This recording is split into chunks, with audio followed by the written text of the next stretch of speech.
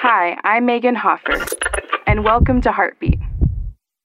1 Samuel chapter 10, verses 20 through 23 tells us that when God chose Saul as king of Israel, he hid among the supplies so as not to be found since he didn't feel capable of fulfilling his task as king. Can you relate? Are you hiding in the supplies? Samuel anointed Saul as the king of Israel, anointed and also empowered by God to carry out his task. But he felt unworthy and let his fear get the best of him. When we trust in ourselves instead of trusting in God, we hide, feeling inadequate, and as a result, our lack of faith fail. Today, don't look at your weaknesses but your strengths.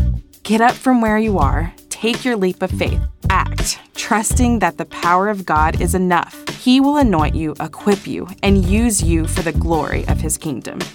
Heartbeat is brought to you by the Salvation Army.